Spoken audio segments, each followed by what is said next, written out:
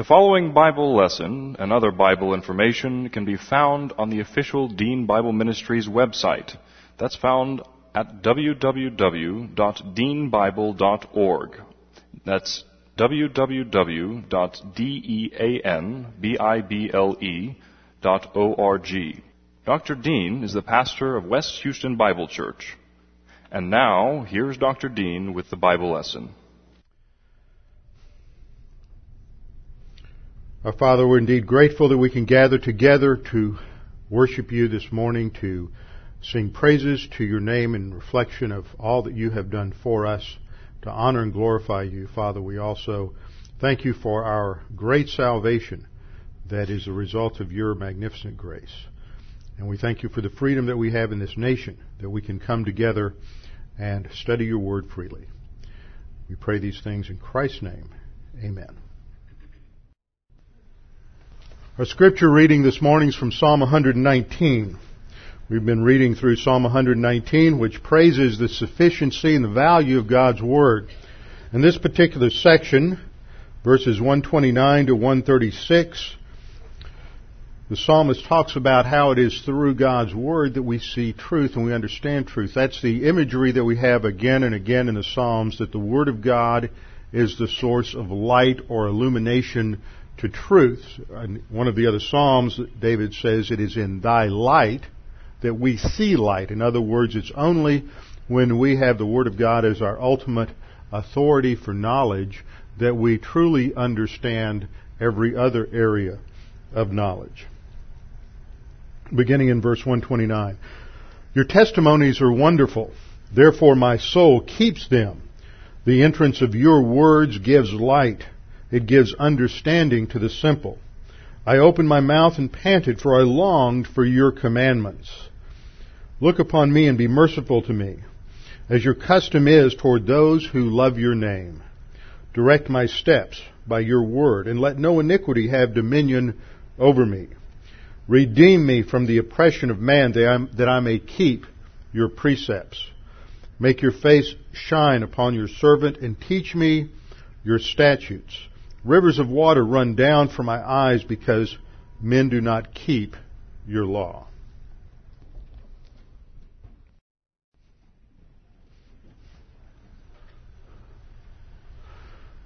Scripture says, as every man purposeth in his heart, so let him give, not grudgingly or of necessity, for God loves a generous, grace-oriented giver. Giving is a result of the appreciation, the gratitude that we have in our own soul for all that God has done for us, all that He has provided for us, beginning with our salvation and extending through all the other blessings that He provides for us in life. As the men come forward to take up the offering, let's bow our heads in prayer. Father, we're indeed grateful for all the things that you provide for us in life, for the air that we breathe, the food that we eat, the houses we live in, the clothes that we have. All that we have comes from you. Now, Father, we give these gifts in support of the local church as just a token of our appreciation for all that you have done for us and provided for us. In Jesus Christ's precious name we pray. Amen.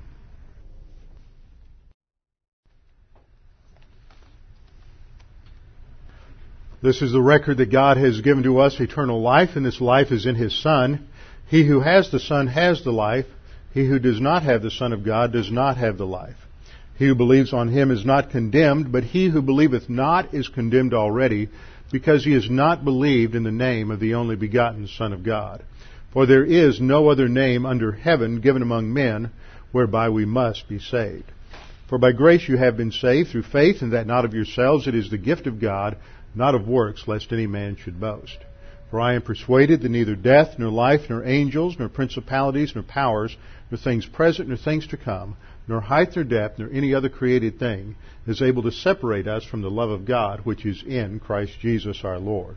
For of Him, and through Him, and to Him are all things, to whom be the glory forever. Amen.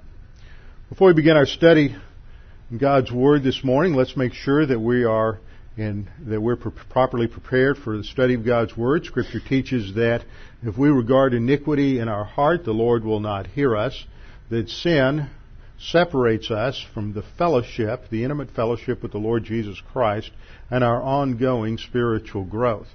So it's important that we keep short accounts on the sin in our life by using 1 John 1:9 and confessing or admitting our sin to God on a regular basis. But it's especially important when we gather together for worship and the study of God's Word to do so that we can have the teaching ministry of God the Holy Spirit and His sanctifying ministry activated in our own life.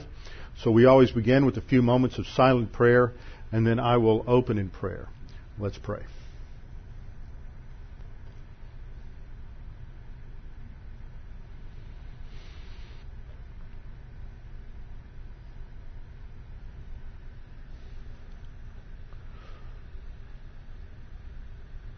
Father, your word is a lamp unto our feet and a light unto our path, and it is in the light of your word that we see light. Father, as we gather together now for the highest form of worship to study your word, so that we may learn to think as you think, so that we're properly oriented to your plan, your purpose in our life, so that we can come to a greater appreciation of all that you have done for us and provided for us, so that we can gain a greater appreciation for how you're working in our lives and the purposes that you have in our salvation. Father, now we pray that you would enlighten us as we study your word, that we might be challenged by the things that we study. We pray this in Christ's name. Amen. We're in Revelation chapter 3, verse 8. This is the sixth of the 7 letters to the 7 churches at the beginning of Revelation. These are evaluation reports that Jesus Christ is sending to each of these congregations. These congregations as a whole represent the various trends that you find in the church age, the strengths and weaknesses that every believer in every congregation demonstrates. In this 6th evaluation report to the church in Philadelphia, nothing negative is said. All that we have is a commendation for the way that this small group of believers have grown to spiritual maturity, as indicated by what we saw in our study last time, by the phrase that they have kept His word. They are obedient. Jesus said to His disciples, if you love me, you will keep my commandments. Again and again He reiterated that theme. It's reiterated by the Apostle John in 1 John, which is what we studied last time. So we know that these are mature believers. As a result of their maturity, because of their capacity, there is a promise, an encouragement that is embedded as a parenthetical comment at the beginning of his commendation. This is out of order. This is not what we find in any of the other evaluation reports. So let's just review what we have here at the beginning. Revelation 3:7.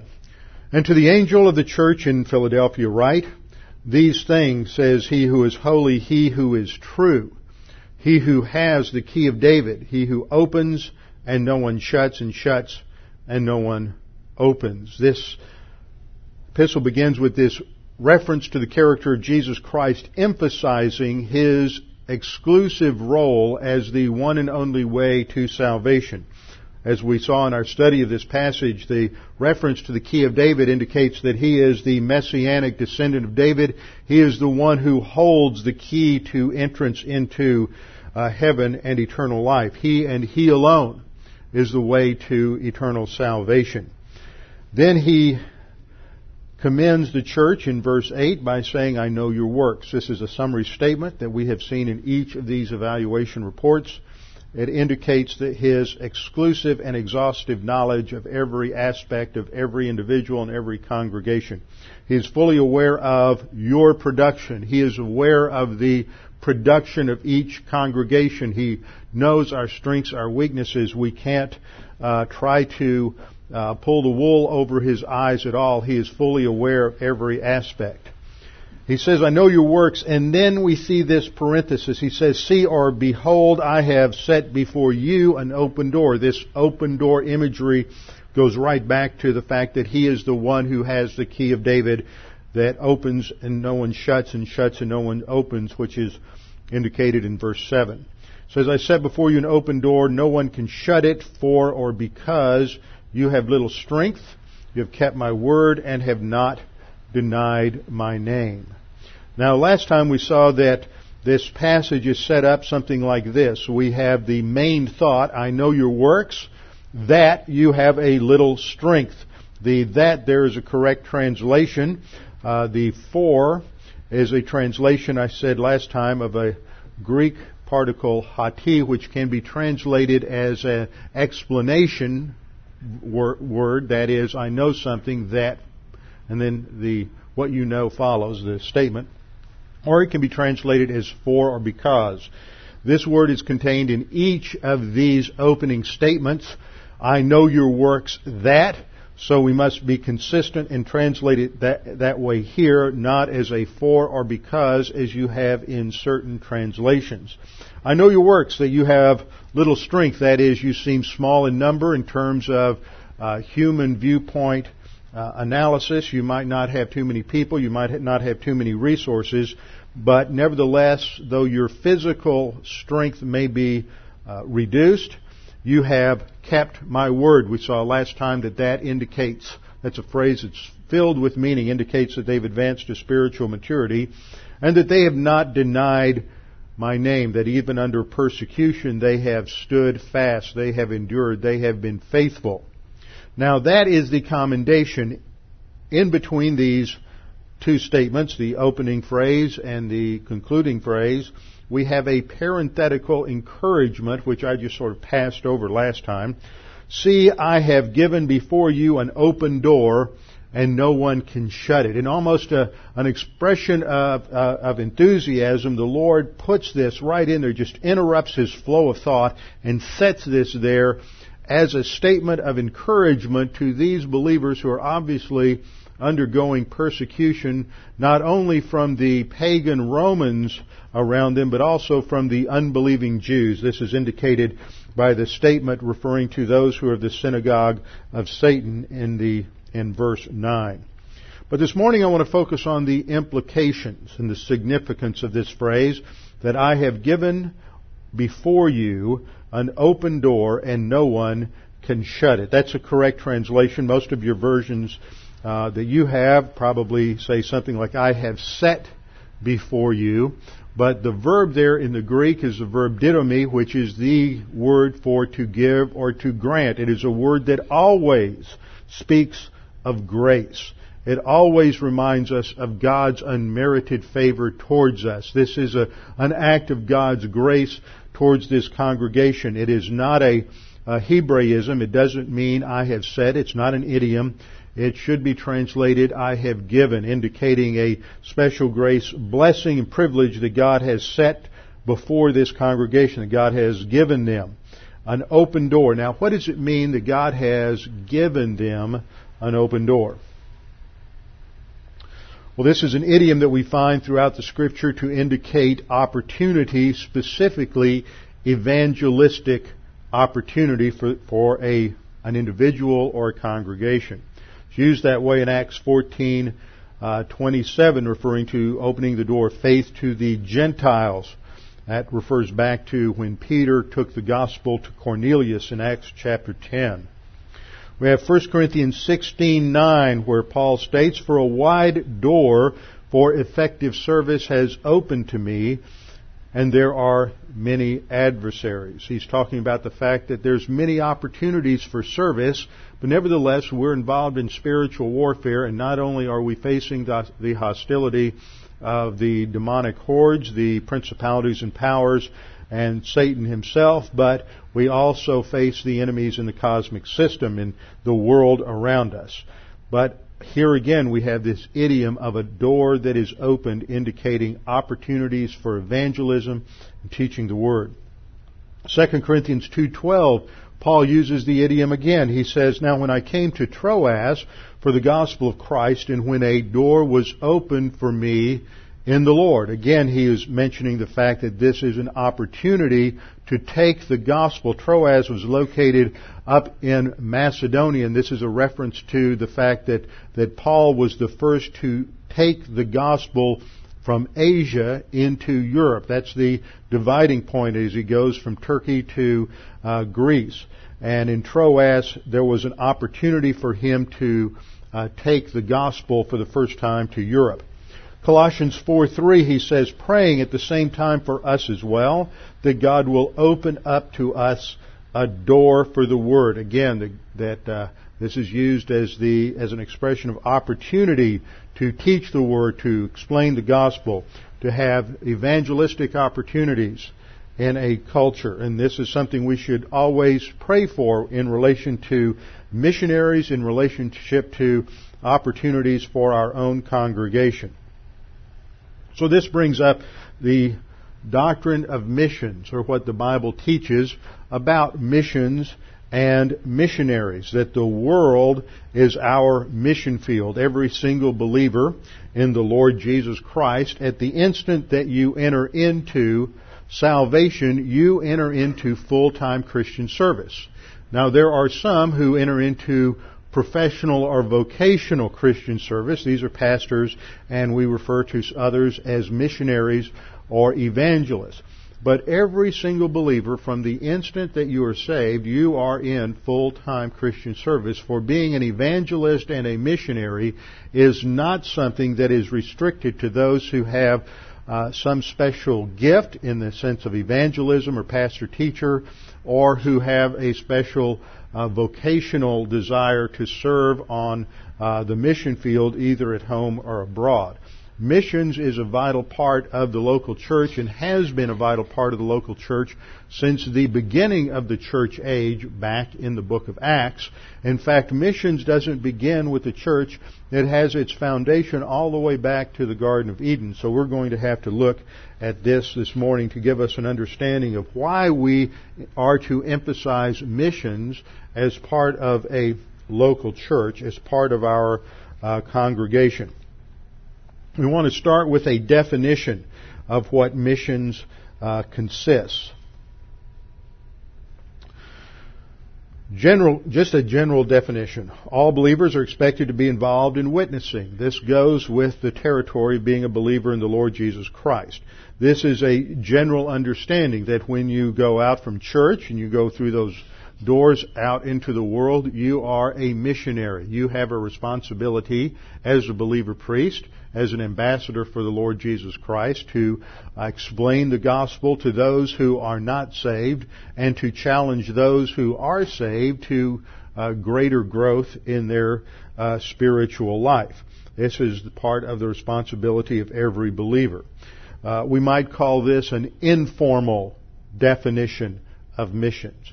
But ever since the early church, there's been a formal development of missions. Ever since Acts chapter 13, there's been a formal sense in terms of those who are specifically set apart by a local church in this responsibility.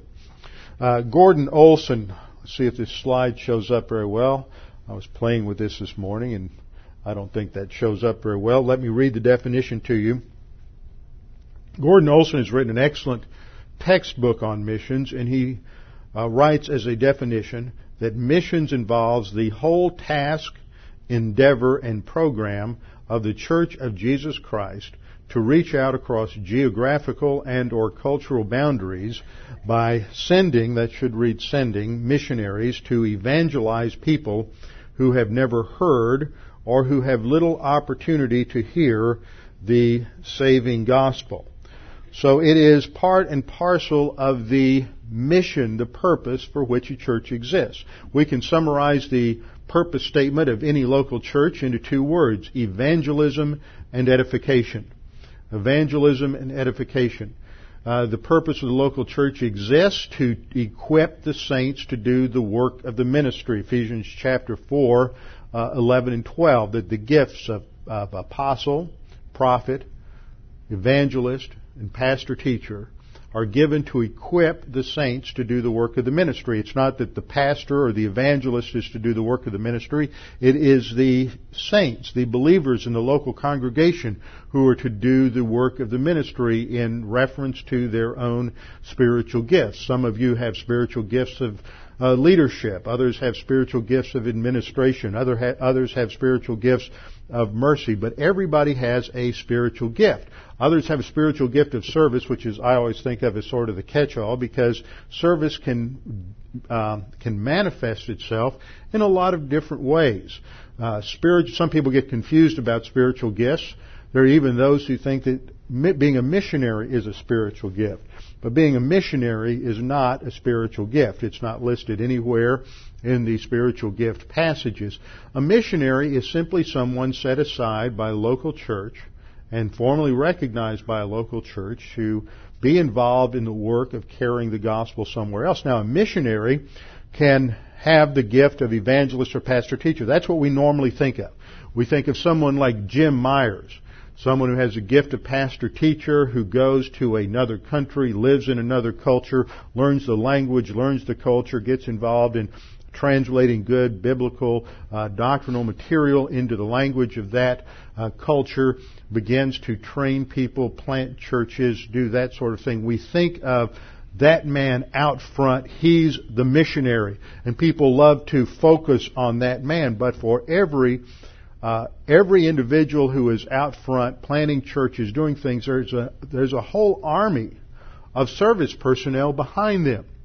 Another example of a mission organization, this is a different category of missions. We think of the illustration I used of Jim Myers as a foreign missionary, but we also, over the history of the church, have divided or set aside another category of missions called home missions.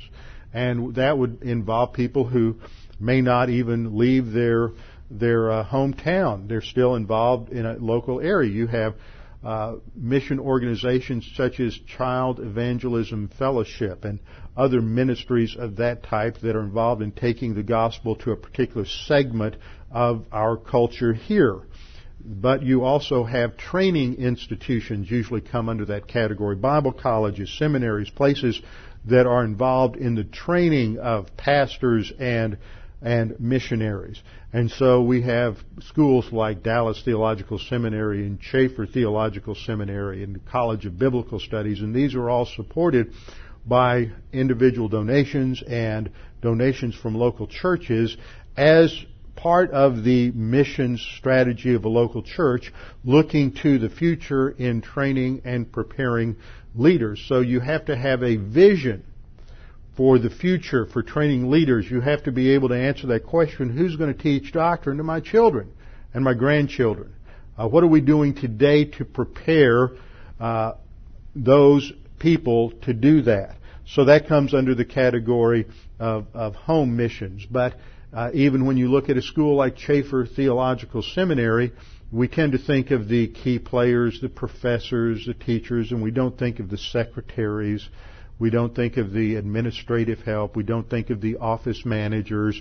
But that's all part and parcel of that particular function, the academic deans who are in charge of the education aspect. And too often what I've found over the years is that it's very easy for people to catch a vision to support the out front seminary trained or ordained leaders in these areas, but they forget about the people who are working with them, the support staff, the secretaries and the translators and all of the other people that are necessary to the survival of his particular missionary. Just like in a local church, you have the pastor, but you also have administrative staff of secretaries and office managers and all of the other people that as you go to a larger and larger ministry, you need to have. You can't just survive on volunteer help. You have to have a larger group.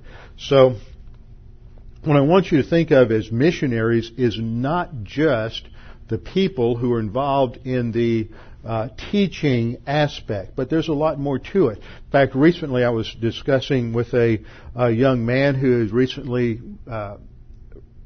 earned his master's degree in business administration and was thinking about that, well, maybe I have the gift of pastor-teacher.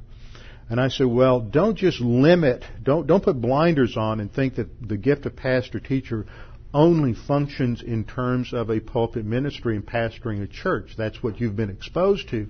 But you may have the desire to teach the Word, and maybe the best way that God is going to use you is after you get some training, get a THM, that you can go work in a seminary as a business administrator. They need people like that. They need secretaries. They need people who understand all of the different aspects of administration. So do missionaries. They need people with those talents and with those abilities.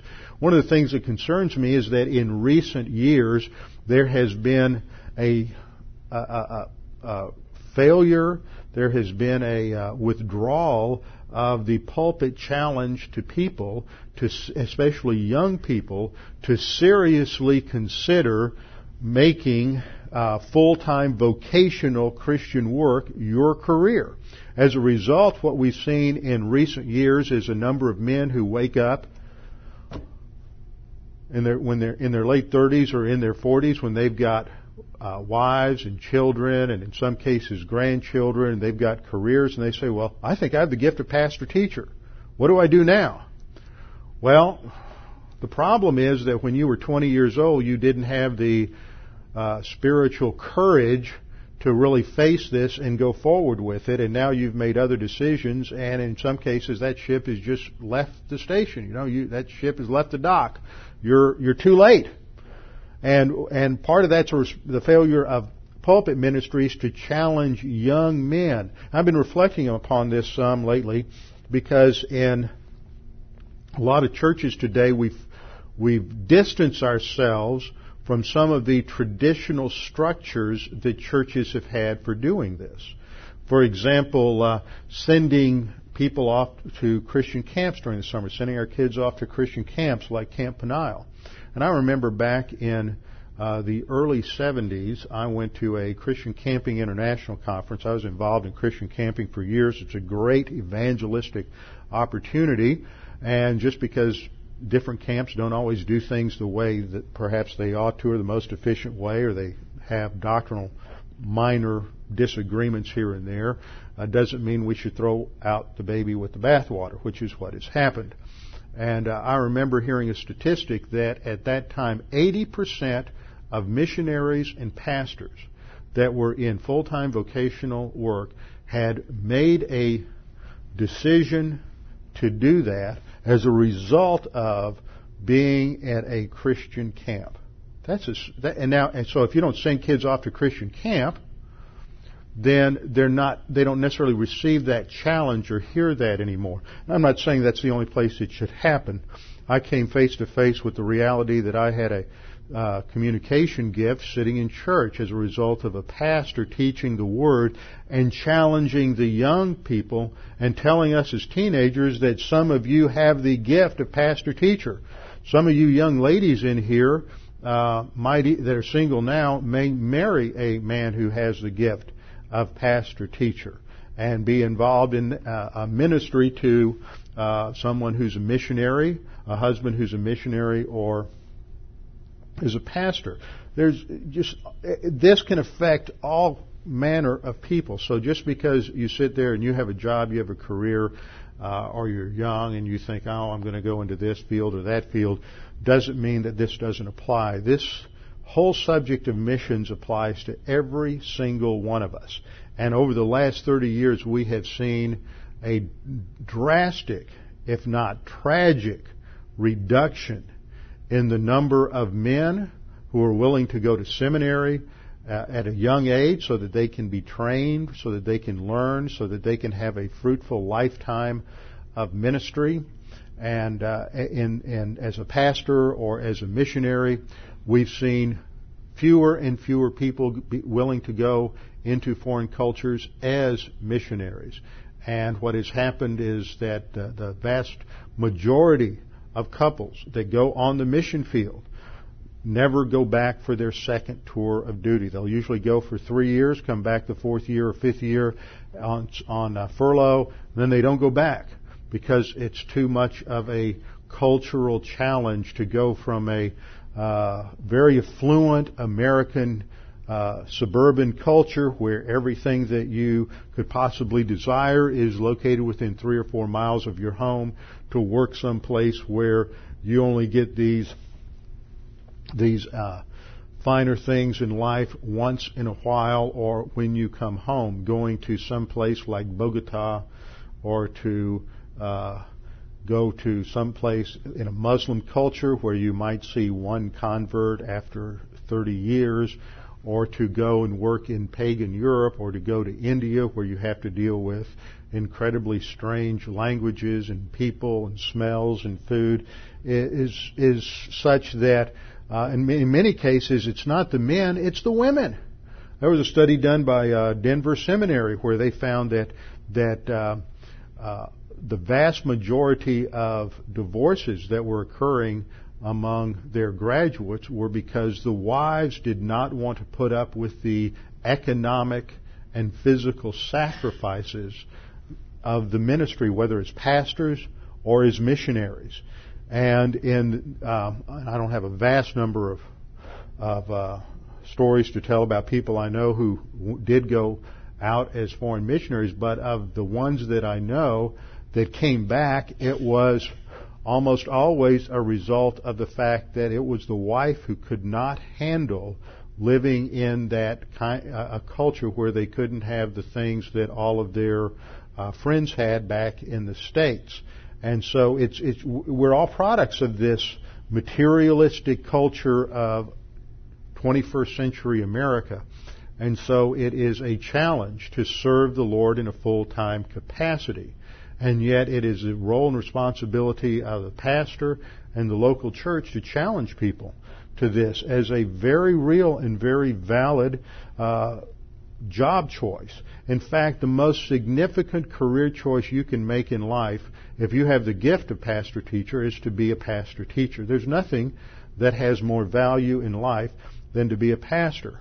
And I can't tell you how many young men I encouraged when they were in high school and in college to go to seminary or to go to Bible college and to get training because of their enthusiasm for the Word. And in 80% of the cases, their parents would come along and say, no, you need to live in the real world and get a real job and go to college and get trained in a profession so you have something to fall back on. Now, that's not necessarily a bad idea, but in every one of those cases, by the time they got through with secular university, they no longer had a desire to serve the Lord. That somebody just threw a bucket of water on their passion and their desire to serve the Lord when they were young, and then they became distracted by something else. The result today is that the World War II generation that sent tens of thousands of missionaries out from America throughout the world has retired off the field by now. And about 60% of the mission force that America sent out in the 50s and the 60s is no longer there. And it's had a terrible impact. But today we have great opportunities. Not only do you have opportunities to go overseas, but if you just look around your neighborhood, you, as just an ordinary believer, have opportunities to witness to the Muslim who lives next door, the Hindu who lives across the street, and the Buddhist who lives behind you. And you don't even have to go overseas in order to be a missionary. And where are you going to get the training to do that? Well, you're going to get it right here in your local church. That's where the training is to take place, where it should occur. But unfortunately, too many churches have such a shallow view of missions that it actually doesn't occur. So we look at missions as a vital function of the church. It's related to the mission of the church. Jesus Christ gave us a mission, and that it has to do with evangelism and with edification. That is, teaching the Word of God so that people can grow to spiritual maturity. As I go through this morning, I'm going to talk about missions in a specialized sense, not in the informal sense that it applies to each one of us, but in a special sense, referring to the sending forth of authorized persons, beyond the border of the local church and her immediate gospel influence to proclaim the gospel of Jesus Christ in gospel-destitute areas, to win converts from other faiths or non-faiths to Jesus Christ, and to establish functioning, multiplying local congregations who will bear fruit, the fruit of Christianity in their community and in their country. Missions can be involved in sending and preparing people who can go into a ghetto culture, can go into a Hispanic culture, can go into a Muslim culture right here in the United States, and to have an impact and to communicate the gospel. As we look at that definition, I want to break it down a little bit. The first part, I said sending authorized and trained people. These are spiritually mature people who have been trained formally, not just informally in a local church, but who are trained formally through either Bible college or through seminary.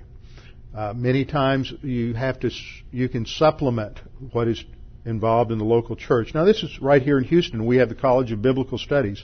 There's some great training that takes place there. It's a large school. There are many different faculty members. Not everyone there may be the very best in that particular field. That's the way it is in many schools. You may not know this, but the College of Biblical Studies has 17 to 1,800 students. It's the largest fully accredited four-year Bible college in the country. And you can go there and get a good training. Now, one of the things I do notice there is when I ask my students, why are you here? Why are you at College of Biblical Studies? It's, for the most part, I want to learn more about the Bible. I said, well, aren't you learning the Bible at your local church? And the answer is unanimously, no, I'm not. So I always reply to that with the question, well, why are you going to that church? I mean, if your church isn't teaching you the Bible, why are you there? That seems to me that's why we're to go to church, is to be trained and equipped to do the work of the ministry. See, if churches really did what they were supposed to do, there wouldn't be a need for Bible colleges and seminaries. But churches don't do what they're supposed to do, other than one or two.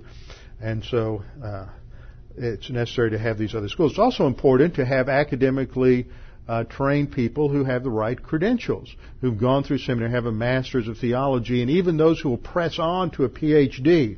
Too often we've limited ourselves in terms of this vision to challenging men to go to seminary, get a THM so that they can be a pastor. But what about going on to be a PhD so that you can train pastors and be qualified to teach in a seminary? This is one of the challenges we face with Schaeffer Seminary, is that over the years, we have emphasized so much the training of men to be pastors, and no one has ever mentioned that we need to train professors to train pastors, that now we can't find PhDs who agree with our doctrinal distinctives that we can put in the classroom to train our pastors. And the way accreditation issues go in our country, it's now the case, and it wasn't this way with Dallas Seminary when I was there or in previous years, but these accrediting agencies have tightened things up, and they influence a lot. And they say that a professor can't teach a THM class unless he has the next higher degree in that field. That means you can't teach a third or fourth year Greek class unless you have a PhD in Greek. You can't teach a third or fourth year THM theology class unless you have your PhD in theology. These are the pressures that are put on us today, and so this is why some of the seminaries are just opting to not be accredited. But in the state of Texas, this is something, I'm not one to encourage activism, but if I were, this is an issue that I would encourage, is that this state has adopted a law back during educational reform in the mid-'80s stating that you can't start a seminary, call yourself a seminary, issue degrees that have nomenclature of Master of Theology, Master of Arts, or any of this terminology, unless you have the approval of this Texas State Department of Education. And in order to get that approval, you have to be fully accredited. If you don't realize it, accreditation usually costs between $1 million and $2 million. You have to have a minimum of 4 PhDs that you're paying full-time salaries to. You have to have a library of somewhere between 100,000 and 150,000 volumes because you're doing master's level research, so you have to have the right size library. And in order to get all of that costs enormous amounts of money, and you have to raise an annual income of at least $500,000 to $1 million a year, plus a lot of extra special money. This is one of the challenges that faces Chafer Seminary right now as we seek to go forward in the future. One thing that makes it impossible, literally it is impossible to start a seminary in the state of Texas today because of this legislation. The term seminary is a legally protected term. The term giving them a degree, the term degree is a legally protected term. So these are just ways in which we face challenges and pressures in the current environment of paganism in America. We have to have spiritually, doctrinally, academically trained people. You can't, I say this over and over again, it's great to be a product of a local church and go to Bible class and you can learn a lot from a pastor teaching 2 or 3 times a week. But let's face it, you can't learn how to do exegesis and you can't learn how to think critically in the realm of theology by listening to the results of somebody else's study any more than you can learn to do a heart transplant by spending a couple of years sitting in the observation booth down at St. Luke's and watching Dr. DeBakey do heart transplants. But some people have gotten the idea that they can do that, and they crank out and ordain these pastors out of their congregations who can simply parrot what they've said. And that's fine to a certain point, but they can't think independently because they have not been trained to do so. You can't replace the academic classroom at all. It's just not possible. And a lot of people in the pew just don't realize the problem. But you go in and if you're come from my perspective and you look at the product of a Dallas seminary in 1960 as opposed to the product of somebody who's spent 10 years in a local church studying under a particular pastor, you can see a tremendous difference. And I'm not challenging their desire, their sincerity, but we want excellence. We want to do everything to honor and glorify the Lord, and that means to pursue excellence in every area. So we need to send authorized and trained people. We need to have an emphasis of that in the church. From the Acts accounts, we see that they sent the very best. For example, in Acts chapter 13, the first 3 verses, we have the first example of a local church setting aside specific people to send them out as missionaries. We read in verse 1, "Now in the church that was at Antioch, there were certain prophets and teachers." This is the early church. They still had the New Testament gift of prophecy was still active. "There were certain prophets and teachers, Barnabas, Simeon, who was called Niger, Lucius of Cyrene, Manaen, who had been brought up with Herod the Tetrarch." That would indicate that he was quite wealthy and quite academically trained in that culture. And as well as Saul, that is Saul of Tarsus, who is the Apostle Paul. So they had some quality individuals, well-trained, men who were accomplished and had been successful in teaching the Word. And as they ministered to the Lord and fasted, the Holy Spirit said, "Now separate to me Barnabas and Saul for the work to which I have called them." The 2 best teachers in the church were the ones that the Holy Spirit said to send on the mission field. That just backs up what I've been saying. We have to have a vision for excellence in sending trained people onto the mission field. So from the Acts accounts, we see that there is this emphasis on sending the very best. So we want to send authorized and trained people.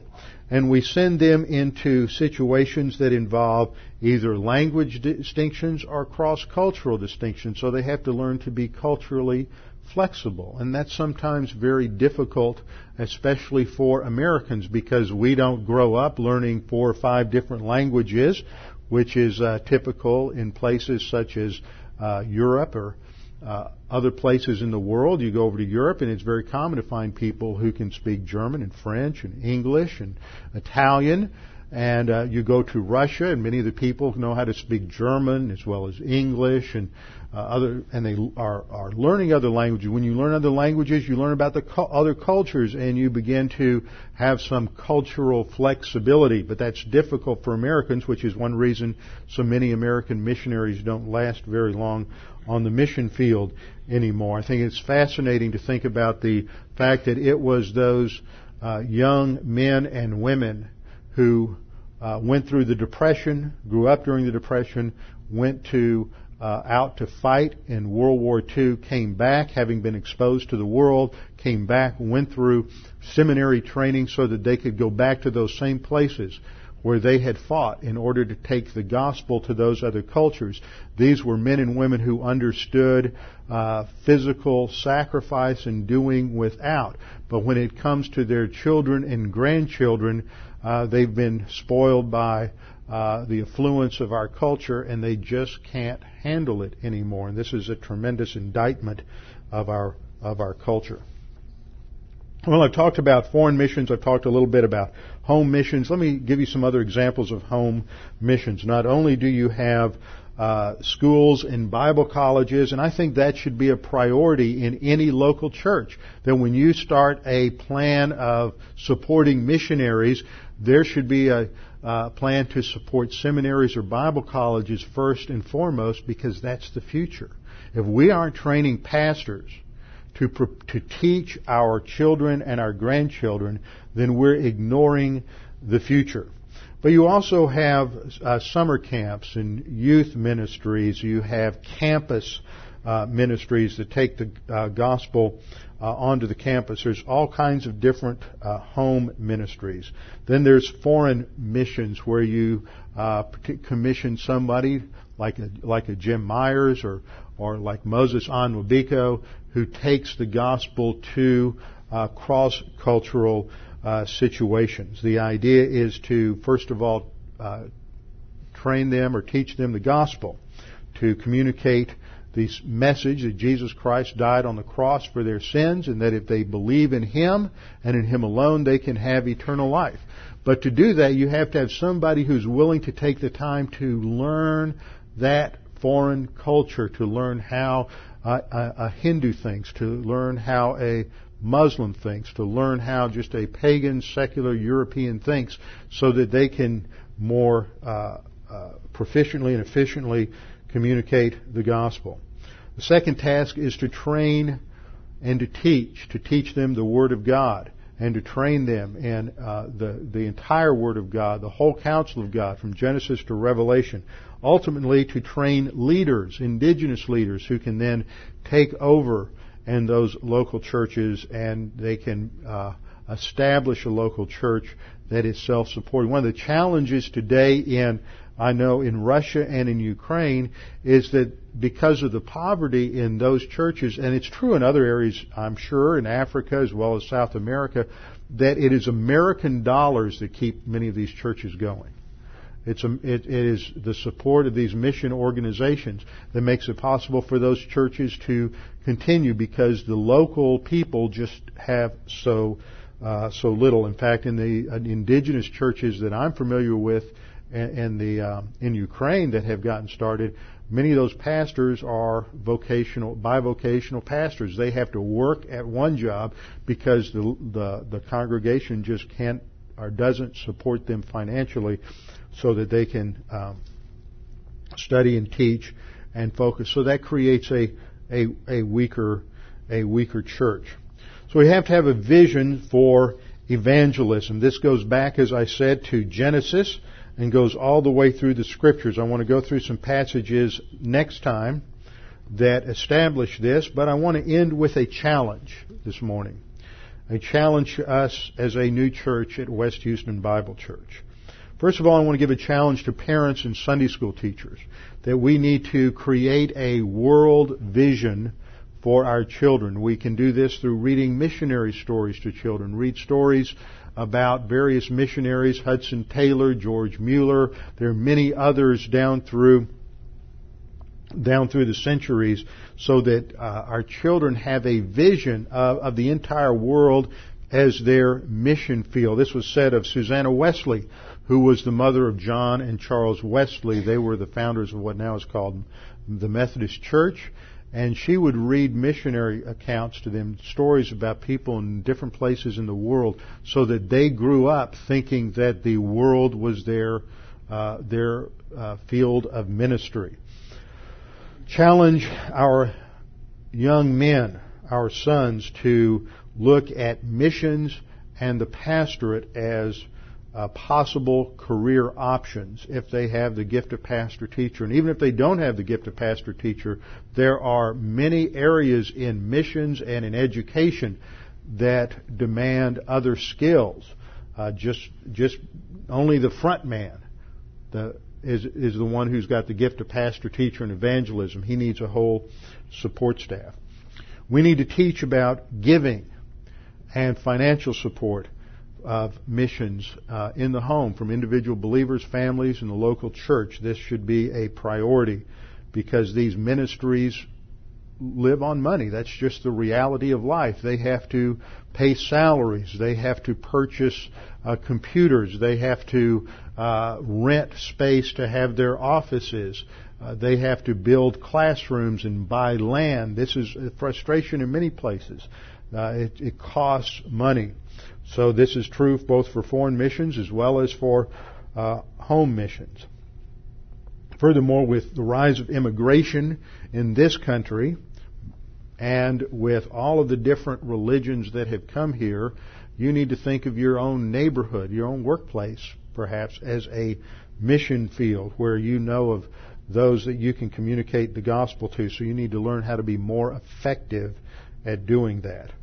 Now, when we bring that home to West Houston Bible Church, what does that mean for us? We're still a mission in some ways. We are a new church. We're here. We've been in existence for about 2 years, but we're still getting established. One of the principles that I've come to apply over the years is that young churches need to wait until they're firmly established before they get too committed in terms of financial commitment to missions, simply because it's better to wait until you're fully and firmly established as a local church before you start sending all your money away. I went to a pastored a church 20 years ago. They had made a commitment, whoever the initial founding pastor was, they had made a commitment that they were going to give 20% to missions from whatever came in. Well, that prevented them from having the money to really rent a space to meet and therefore to grow and to become fully established and very strong. They limited themselves by making these idealistic decisions at the beginning. So I don't believe that we should have a formal financial support program until we are fully and completely established. So in stage one, we need to recognize that we're still a mission, but we should be involved with missionaries. We need to identify missionaries that we can pray for and that some in the congregation may wish to financially support. We need to encourage the sending of special gifts and care packages and dealing with and perhaps helping with special needs for some of these organizations. And over the last couple of years, we've done a very good job of that, keeping up that communication with these ministries. Actually, we need to identify someone in the congregation, preferably a man, who would have a vision for this, that he would take on that responsibility under the leadership of one of the deacons to keep the church informed, to be the person who would accumulate missionary letters and to make sure that the church is informed of what's going on, what the prayer needs are for all the different missionaries that we want to be involved with. As the Lord provides for us financially and as we grow, then we'll move to stage 2, which is where we would identify a few missionaries that we think are worthy of financial support, and then we'll challenge the congregation to support them with financial gifts above to West Houston Bible Church above and beyond the general fund. This is the idea that you would say, okay, I want to give a certain amount of money to support missions. I'm going to give that to West Houston Bible Church. Each quarter we would take a look and say, well, in the last quarter $4,000 came in for missions. We have 4 missionaries that we've decided to support. We'll divide it equally among those 4 and send it out. But it's not yet part of our general fund, for we're still trying to get the church on a firm footing. And then once we move through stage 2, the third stage would be to move that missionary support level into the general fund as a major category. So that just sort of lays out a plan that would be implemented probably over a period of 3 to 5 years. But we need to keep that in mind. There's nothing more important for a local church than to look beyond its 4 walls and to look beyond its doors. We have a mission that the Lord Jesus Christ has called us to take the gospel to everyone who needs to hear it, to the lost in our neighborhood, the lost in our city, the lost in our state, and throughout the world. We need to be involved informally as well as formally with taking the gospel to all those who need to hear it. With our heads bowed and our eyes closed. Father, we do thank you for this opportunity to be challenged from your word with regard to missions. That you have, as it were, given us an opportunity, just like the church at Philadelphia, you set before us an open door, the opportunity to be involved in missions, to support those who are involved in going to other cultures, both here and abroad. Father, the world is in desperate need of an understanding of your grace and your provision of salvation through Jesus Christ our Lord. Father, we pray that if there's anyone here this morning that is unsure of their salvation or uncertain of their eternal destiny, we pray that you would make that sure and certain for them. That right now they would understand that without a faith in Jesus Christ, they cannot have eternal life. They are under condemnation. Scripture says, he who believes on him is not condemned, but he who believeth not is condemned already, because he has not believed in the name of the only begotten Son of God. Right now, right where you sit, if you have never trusted Jesus Christ as your Savior, this is your opportunity to do so. The instant you put your faith alone in Christ alone, God the Father knows what you have done, and he imputes to you the perfect righteousness of Jesus Christ, declares you justified, gives you eternal life, which will never be taken from you. Father, we pray that for the rest of us we would gain a greater appreciation of what you have called us to as believers, and part of that is evangelism, both informally in terms of our own lives and formally in terms of support of set-apart missionaries, evangelists who take the gospel throughout the world, as well as seminaries. We pray for those that we're involved with, for Jim Myers, for Moses Onwabiko, for Chafer Seminary, for Ralph LaRosa, for many of these others. We pray for their needs, for their financial needs. We trust that you will provide for them. And we pray that you would give us a greater vision for missions. We pray these things now in the name of Jesus Christ, our Lord and Savior. Amen.